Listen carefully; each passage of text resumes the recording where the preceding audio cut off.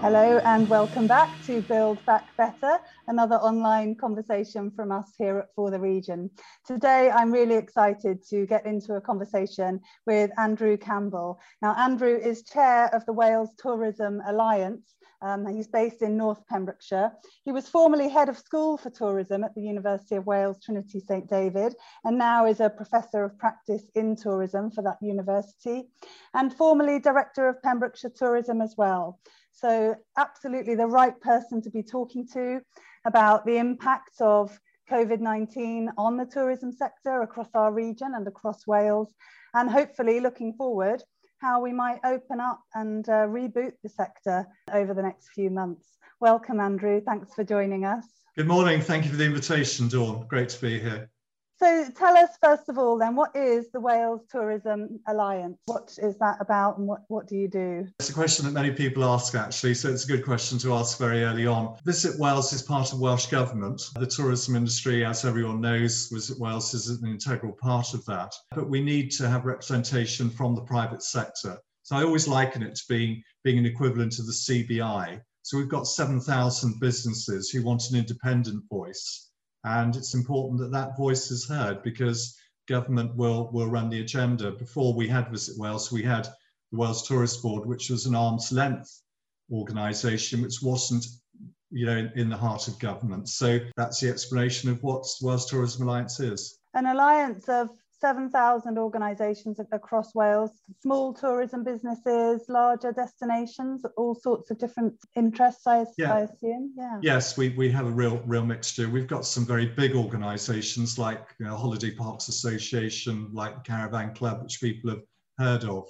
But we have DMOs, we have North Wales Tourism, Mid Wales Tourism, Visit Pembrokeshire. We have quite a collection of different businesses, but intrinsically, the Wales tourism product is made up of small micro businesses. And so we do our best to try and represent them. So it's been surely an incredibly challenging year for the sector. And you've been right at the heart of it, trying to walk a tightrope between lots of different interests. Tell us about what's been the impact and what you guys have been dealing with over the last 12 months. Well, I know everyone's been having a really hard time and in their own way have been dealing with things, and tourism is just my story. But the tourism industry is very important in Wales. It generates £6.2 billion. It employs 130,000 people. And I think during the course of the year, we've seen a lot of coverage of tourism, and tourism has come to the fore. And that's been a positive thing in an awful situation with this pandemic. But we've seen the importance of this industry, particularly at a community level.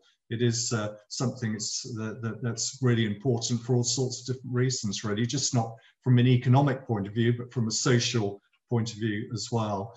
So that has been good. But of course, as soon as the pandemic of the lockdown came, we were on shutdown. But in actual fact, we were probably on shutdown before that because we were seeing the outbreak of COVID-19 abroad. And so the international travel market was suffering from January. So we did see a downturn. Wales doesn't have a huge dependency on international tourists, as you know, but there are enough, and there was having that impact.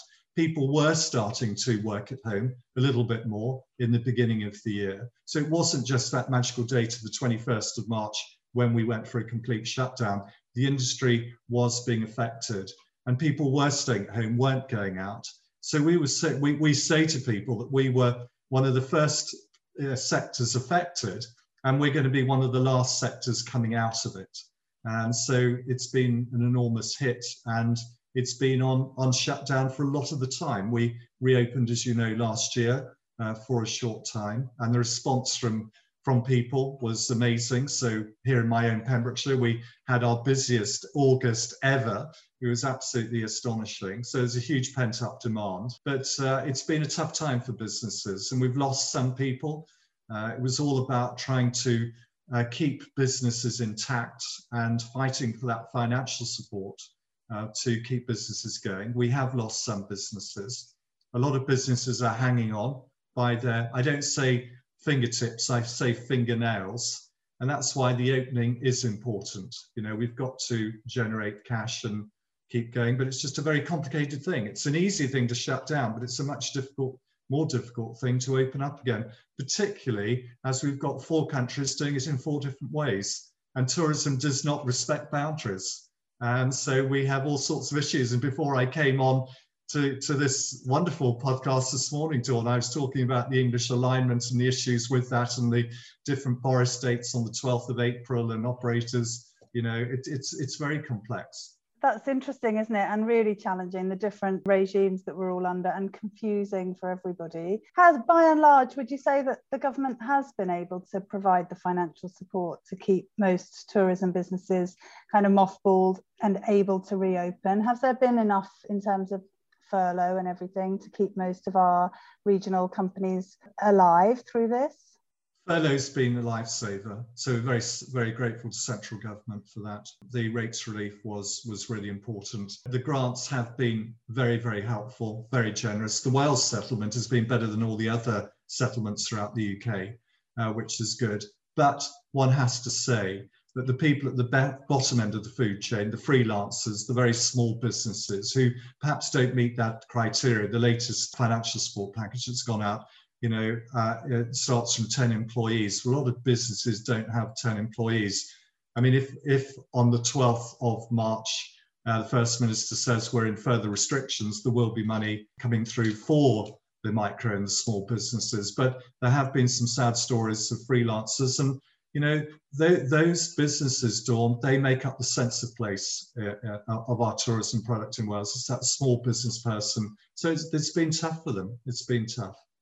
Yeah, you sit on a Wales-wide task force and sort of UK-wide task force. So it must be really interesting to be part of those emergency conversations. Well, I think it might be interesting. It must be very stressful as well from your perspective. But what are the kind of key issues? What are the arguments about? Give us a fly-on-the-wall insight to what happens in those conversations behind closed doors. Every Friday we have this tourism task force of 10, and we talk through the issues, and it is all about putting the case forward for our tourism businesses and what we can do to help. So they are quite robust. I have found myself walking on a tightrope, and it's very difficult. I mean, the UK task force, there are no minutes and you're not allowed to talk about it. But our businesses want to know what's going on. It's very difficult when you're keeping a confidence, but also it's frustrating because people don't think you're putting the case hard enough. It's quite easy to be a rabble-rouser from the outside, put stuff on social media. But I think probably through this, I mean, I've learned a lot. I mean, from self-development point of view, and, I'm sort of getting towards the end of the perch in life terms, as you well know. It's been interesting with regard to trying to be an influencer and doing things in the right way and trying to be at the table to put the point. It's easy to slam the table and to walk out, but that's not the case. But that's not to say that the table isn't slammed on a Friday. And I think everyone on that group would say that we have tense moments. So without going into the detail of that, we do push very hard. And those sorts of conversations are still ongoing at the moment because, we are hopeful for self-contained accommodation to be opened for Easter. But it's a knife-edged thing because we're waiting to see what happens with the schools. If the rates go up, then all bets are off for tourism and getting the following sectors, because we know, as you know, that tourism relies on other businesses. So just having accommodation, we want the coffee shops, the restaurants, and all the other parts of the package open as well. So it's careful negotiation all the way through. Yeah, I think Mark Drakeford made a comment, didn't he, that Easter is such an important moment for Welsh tourism in particular, isn't it? And normally a huge opportunity for the sector. And I suppose that it must be really complicated. I mean, I think about it from the perspective of looking at government ministers and everybody making those decisions, because there are people on both sides of the argument. And presumably that's the same in the tourism sector. There are those businesses that are really desperate to reopen as quickly as possible, and others who are really anxious about reopening. Is that right? Yes, absolutely right. It's a very difficult balancing act. I mean, I take my hats off to the politicians. I take my hat off to Mark Drakeford or even, Boris Johnson, the way the stamina to keep going with this relentless pressure. We have meetings, we have people from stage sitting in, you hear the public health arguments, and they're scary, and it takes a very brave man to actually make the call to do the right thing, because you don't know. And scientists will obviously always give the medical line. But it is a very difficult balancing act. And I think the First Minister wants to open for Easter. He's actually said he wants to come to Pembrokeshire. So that's wonderful news for our region. But there is this balance because, Dawn, we've been incarcerated since December the 20th. And it's been hard. And the mental pressure is hard. So it's not just about the medical coronavirus rates, it's to do with the economy and it's to do with mental health. And increasingly, the mental health issue has got bigger and bigger. I mean, it's been there from the very beginning. But I think increasingly we need to make a call with regard to thinking about people's health and well-being. And tourism delivers a lot on the health and well-being front. We're not the problem. We have to be seen as part of the solution to bring happiness and joy and relaxation and well-being to people. And we really need that. I mean, you know, I would say personally, I've been rattling around. I'm just at the end, as we all are, and people listening to this podcast will probably be nodding in agreement. It's been a hard time. So we need to take a balanced view, and thankfully the vaccination has been an absolute lifesaver. And aren't we lucky? And we need to celebrate that, because that's giving us the options, or as Mark Drake would say, giving us the headroom to maybe open some things up. So we are looking a little optimistically at the moment, hopefully, but nothing's a given.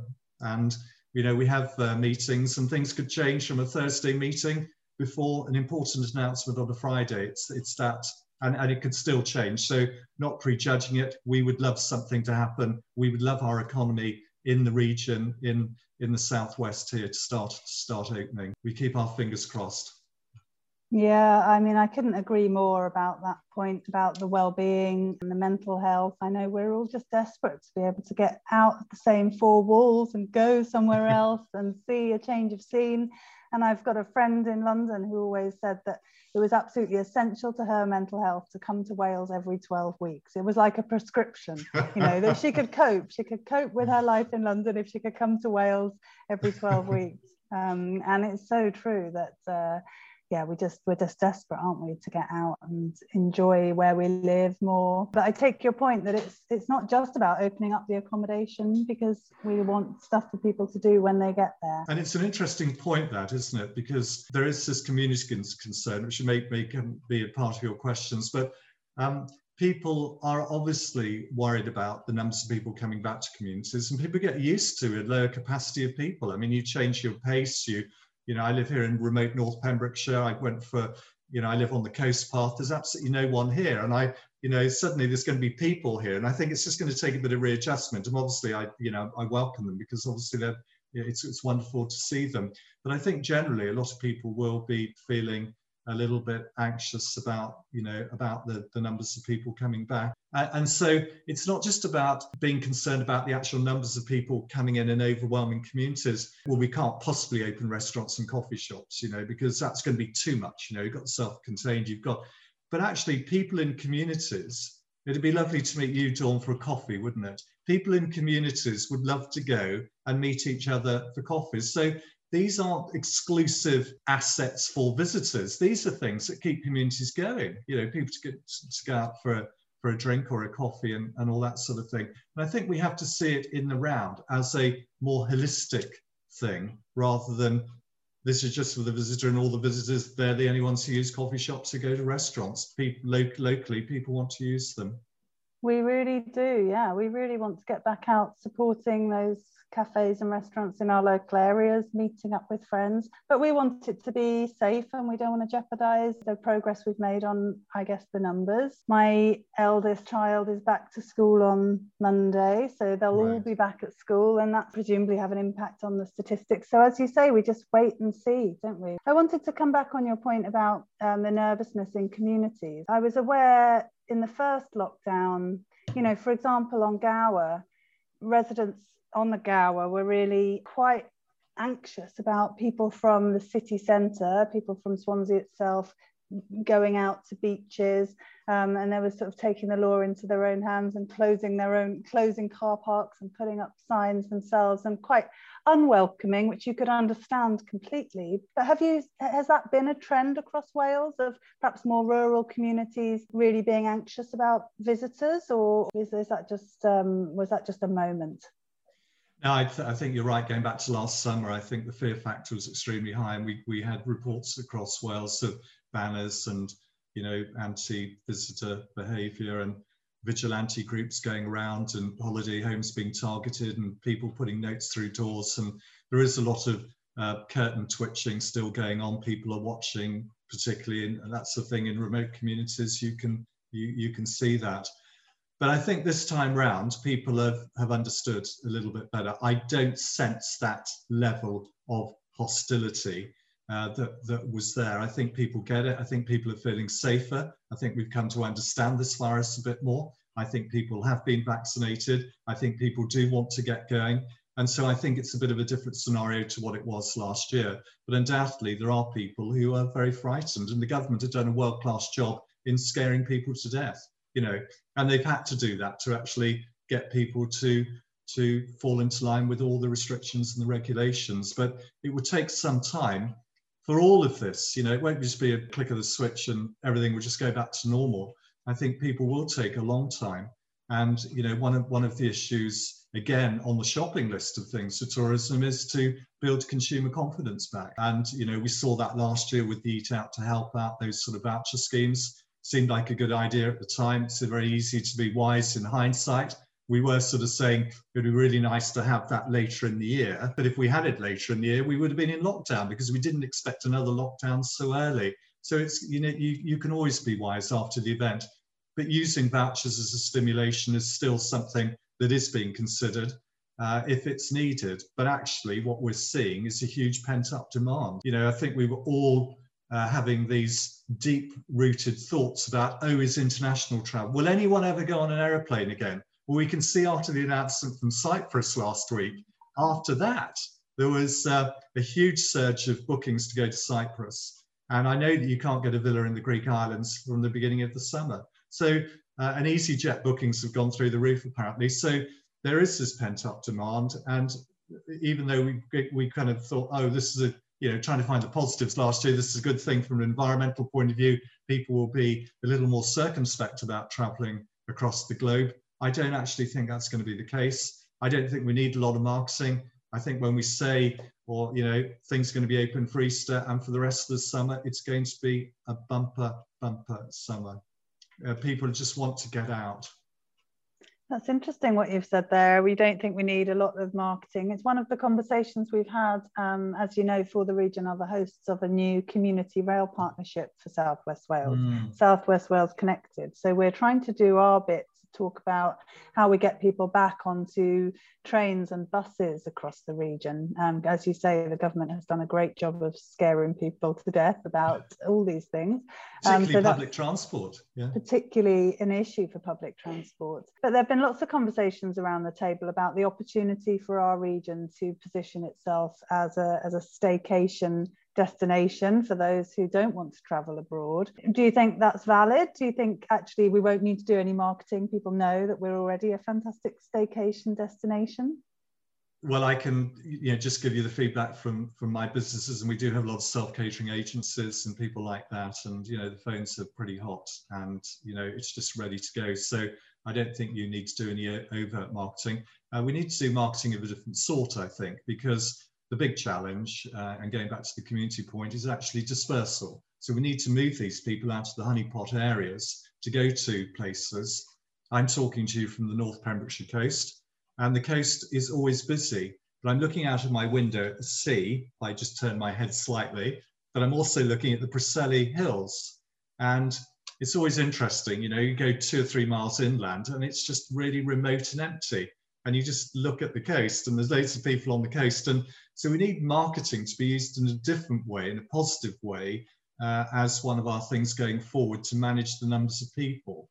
And so the management of visitor management, destination management is right up there as one of the key challenges when we do open. There's a real job of work there, and I know local authorities are talking. There's a lot of conversations going on about how we manage this, expected number of people coming to places around Wales. Yes, you can picture the streets of Tenby absolutely rammed with tourists, can't you? The media love the story arm stories and Snowdonia, and it's trying to avoid all that.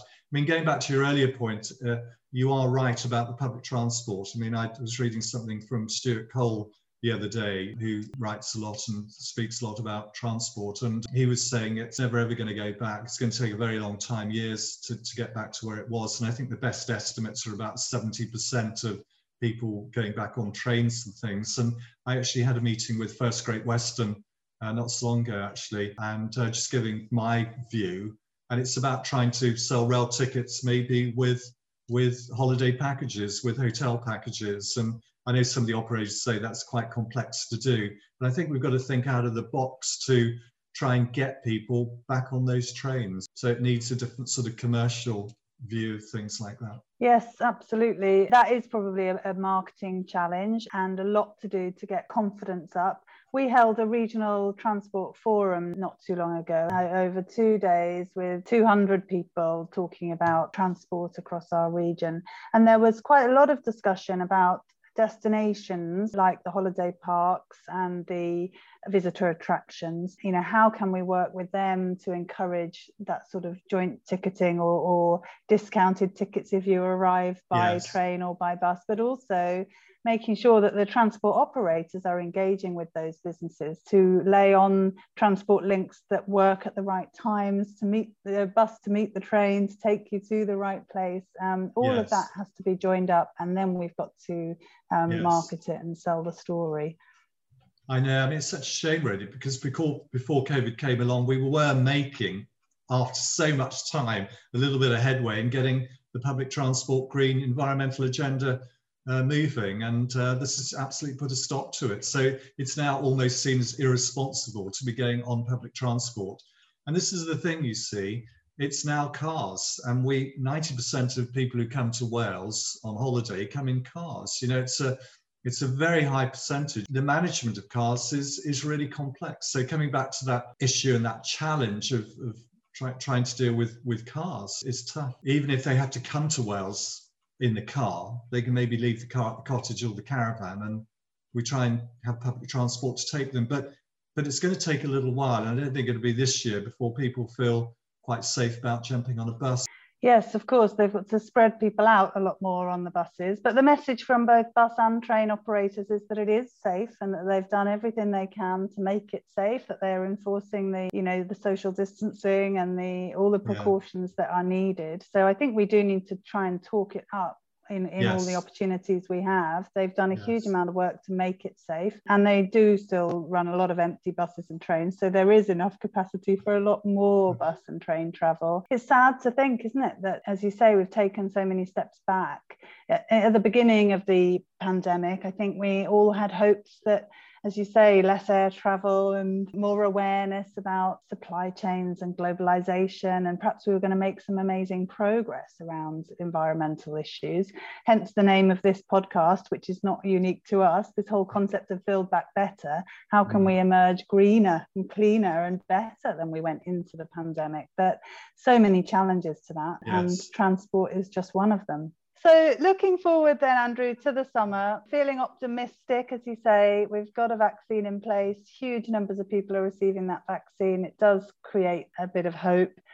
Let's say all goes well and things do reopen. What will tourism look like this summer, and what can we look forward to? Well, it's going to be busy, and I say key challenges are destination management, visitor management, but also businesses need lead-in time, and this is part of the negotiations. Big difference between England and Wales, the dates. Boris has given clear dates.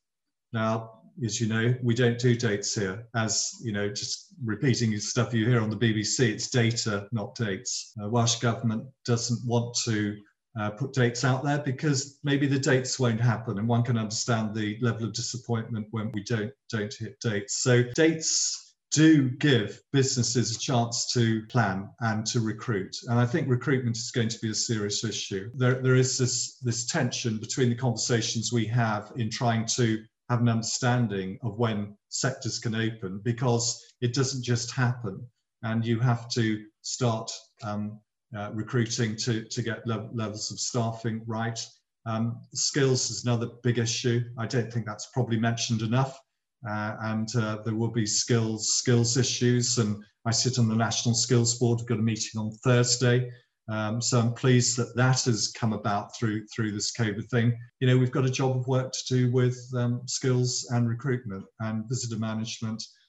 I think businesses have become more resilient, you know, trying to find the positives through this thing. We need to, you know, as you say, build back better. We need to, those businesses have done pretty well, have had different strings to their bow. So some of these tourism operators, they've done tremendously well with click and collect. They've done online stuff, and they've really blossomed, and that's been a new area for them. And it shows that if you've got multiple revenue streams doing different products, then you're going to survive and you're going to be much more resilient. And I think you know, that has been a big lesson. I think as we go forward, businesses need to really pick up on that, because as the scientists have said, this isn't going to be a one-off thing. There are going to be other things happening. So building back better is all about that. I happen to like what Mark Drakeford says about building back fairer. And I think that's a really overlooked thing, particularly in an industry which has had its fair share of negative criticism with regard to employer conditions. I'm not saying there's some wonderful employers here, particularly in our region, who just look after their employees supremely well, and they need to be applauded. But there's still a job of work to do there with regard to fair pay and regulations and conditions and all that. So yeah, it's building back better, which is what Boris says, and building back fairer is what Mark Drakeford says. And I think it's the combination of the two, really, which is where we have to get to. Yeah, I'm glad you've said that. That's a really important consideration. We talk a bit about the real living wage and how we'd like to see more real living wage employers across our region. Talking about skills, you work closely with the university. I know you were head of department there for a long time, specifically in tourism. Do you feel like the tourism sector offers fantastic opportunities for young people in our region to consider their future careers? Are you still confident that there will be plenty of opportunity as the months and years go by? I think so. I've always felt that passionately through my whole life, you know, and it's always been one of those big challenges to try and change the perception of people. I know when I announced after my A-levels that I was going off to study hotel management, my father sort of collapsed in a heap and said, what are you doing going to do that? And that's been a bit of a driving force, really, throughout my life, because it is a wonderful industry and it offers a great, adds colour to people's lives. If you like meeting people, if you, it has great variety in it. I mean, there isn't just one type of job. So there are many different types of jobs, and it can be very exciting. So yes, one will always be, banging a drum for the fulfillment and enjoyment and happiness that you get through working in our sector. So we need to do more of that. I think what the pandemic possibly has also shown is a growth in entrepreneurship, that people can actually build their own empires, do their own things. And probably empires is a different word, because I think small is okay now. And so and I think people have got this thing about lifestyle a bit better. And so you can have a nice life, a balanced life, but maybe starting off. So the entrepreneurship, small tourism businesses, development, that goes in concert with digital skills. And we've seen everyone, including myself, my digital skills. If anything wrong with the computer, I would always ask a technician or ring someone up. I've had to try and figure it out. And I think people's digital skills have just come on tremendously over the last 12 months, but there's still a lot more to do, and it's very fast moving. So that in the skills conversations I have, it's all about that as well. Yeah, you've talked about Wales's tourism sector being made up of so many micro enterprises and very small operators, and there are huge opportunities, particularly when you look at sustainable tourism and kind of ecotourism, opportunities for people to create micro enterprises that create a very nice lifestyle and offer something different. It would be great to see a flourishing of that sector across our region. And there are some really inspiring young people that we've met at various World Skills festivals, I think, through the University of Wales, Trinity St David, that very much, as you say, they're not falling into jobs in tourism because they haven't got anything better to do. They're passionate about the skills they're developing, the opportunities, and the exciting careers that are available. So it'll be great to see confidence come back as things reopen over the summer, that all is not lost, because it's a huge sector of our economy, and hopefully we'll come back stronger than ever as we go forward. Absolutely, yes. Growing tourism for the good of Wales, really. Great. Well, Andrew, before we wind up, I wonder if you think opportunities for collaboration are more important. I mean, as you know, for the region, we're really keen to see sectors working together and improving collaboration, and presumably at the Wales Tourism Alliance, that's a key focus as well, joining things up. What do you think the opportunities are for collaboration going forward? I'm really pleased that for the region it's a key aspiration, collaboration, because it really is hugely important. I think before all this thing happened, I would always be having a few mantras, and one of those mantras obviously was how great it is to work in our industry and how fulfilling it is. One of them was always the fact that I'd point out to people that tourism is a community business, and sadly businesses work in isolation. And one of the other positive things that's come out of this COVID crisis is the fact that people have come together and they are working much more collaboratively. We've had lots of these Zooms, and once we got used to the technology, people coming together. So we've got a much more collegiate and closely linked and cooperative tourism sector now, which is fantastic, which I think going forward in the future, we won't see that isolation. People will know each other, they will know their other product strengths, so they can work together to put together packages and tourism experiences that will be to the great value of the visitor.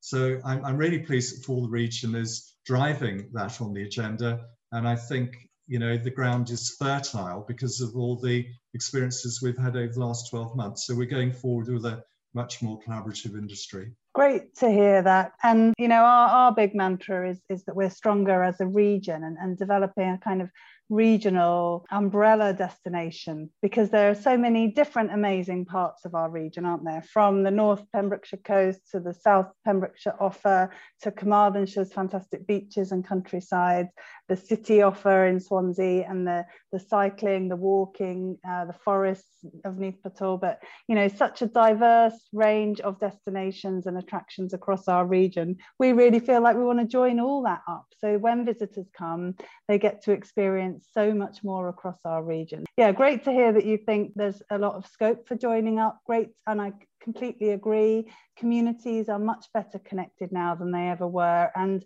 people want to support other operators locally to them. I think we're closer as communities, and I hope that's one of the things that we can hold on to going forward. Absolutely. I mean, that's been an irony that we've been separated and yet we've become closer. Yeah, so important that we all work together. It's been great to talk to you and hear your insights as someone who's so well connected within the tourism sector across Wales. Please do keep in touch with us. It's been a pleasure to talk to you and to hear your insights on the reopening and what we can look forward to and the challenges that lie ahead. Thanks so much for your time, Andrew. Lovely to talk to you. Thank you so much, Dawn. It's been lovely to meet you, and thank you for the invitation. I really enjoyed the conversation, and good luck with the region. You do such great work. Oh, that's kind of you to say. Well, thank you to all of you for listening to today's conversation. Our Build Back Better podcast, as you know, comes out each week. Make sure you're subscribed and tune in again next week for another conversation. Bye for now.